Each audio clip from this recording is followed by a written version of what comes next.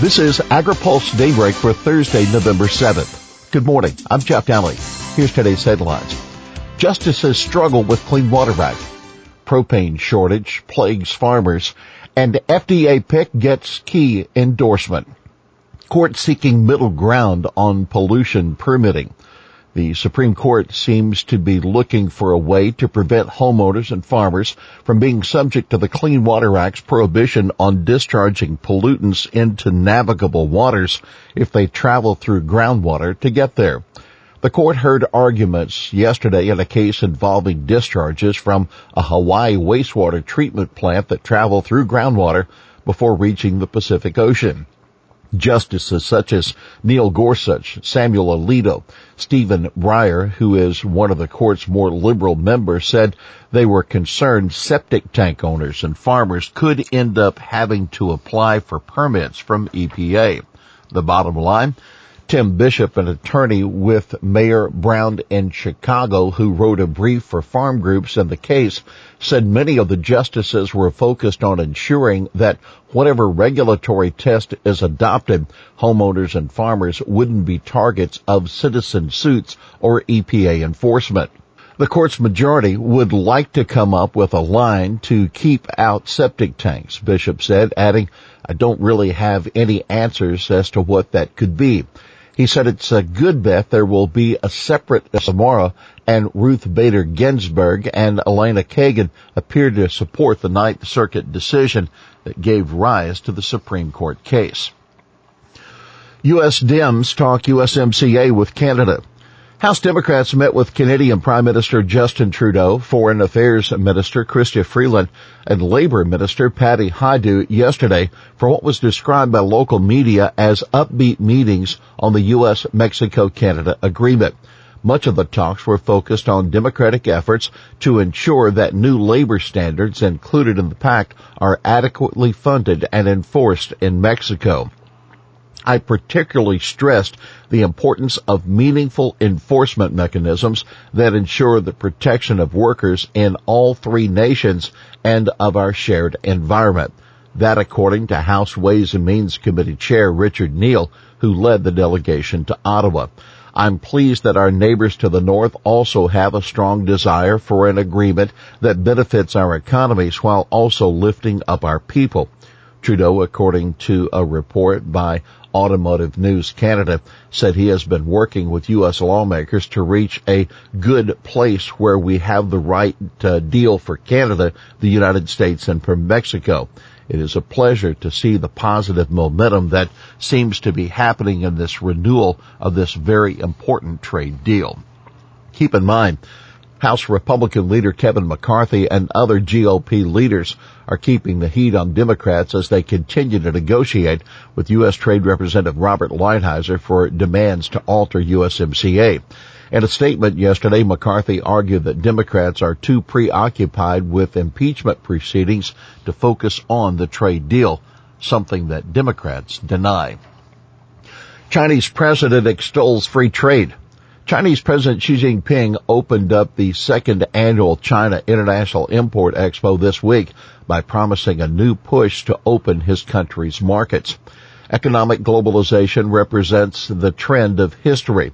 Like the world's great rivers, the Yangtze, the Nile, the Amazon, and the Danube, they all surge forward in relentless flow, and nothing can stop their mighty movement, Xi said, according to a report from the Xinhua News, a government-run media outlet. Xi's comments come as U.S. and Chinese negotiators scramble to finalize the first phase of a trade pact that President Donald Trump has promised will massively boost U.S. ag exports. What I want to say to you today is that the Chinese market is such a big one that you should all come and see what it has to offer, Xi said. Propane problems plague northern farmers.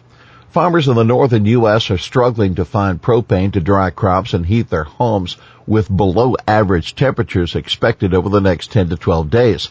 Deb Grooms, CEO of the Iowa Propane Gas Association, tells AgriPulse the problem isn't really a shortage of propane, but rather an inability to transport it quickly enough to meet demand. The Federal Motor Carrier Safety Administration recently issued emergency disaster declarations for Illinois, Iowa, Kansas, Minnesota, Missouri, Nebraska, South Dakota, and Wisconsin, waiving hours of service requirements for haulers transporting propane. Grooms said they are piping propane up. It's just not keeping up with harvest. Corn is also taking longer to dry, and the upper Midwest is harvesting at the same time. Keep in mind, according to a National Propane Gas Association memo, some propane marketers are also reporting they've sold 2 to 3 times more propane over the past few weeks compared to the same time last year. Chairman endorses FDA pick, sets hearing. The chairman of the Senate committee that oversees FDA has endorsed President Trump's nominee to run the agency, Stephen Hahn.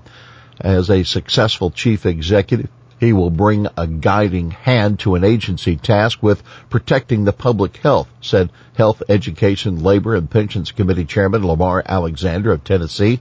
He said this is a crucial perspective at a time when FDA is implementing the 21st Century Cures Act, regulating tobacco and vaping products, addressing the opioid crisis, and protecting our nation's food supply, Alexander said.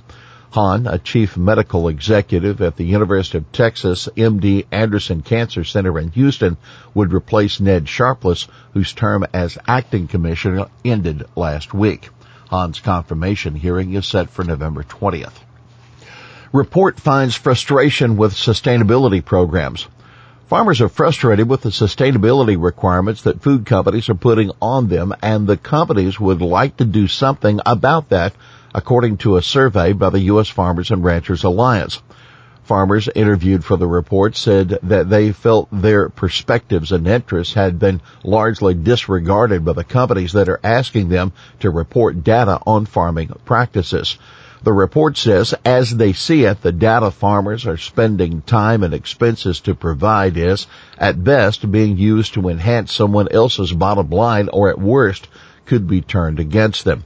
28 of 34 food companies that were interviewed said they are aware of frustration among producers. A large majority of the companies surveyed said they needed to do a better job of making the case to farmers about the value of reporting and connecting it to important economic and sustainability outcomes. 63% of the companies said they favored standardizing questions and reporting platforms by commodity or agriculture product. Here's today's He Said It. Together, we are restoring American freedom, defending American justice, preserving the extraordinary vision of our founding fathers. That President Trump at a White House event marking the confirmation of his 150th judge. Well, that's Daybreak for this Thursday, November 7th. AgriPulse Daybreak is brought to you by the United Soybean Board. For the latest news out of Washington, D.C., visit agripulse.com. For AgriPulse Daybreak, I'm Jeff Daly.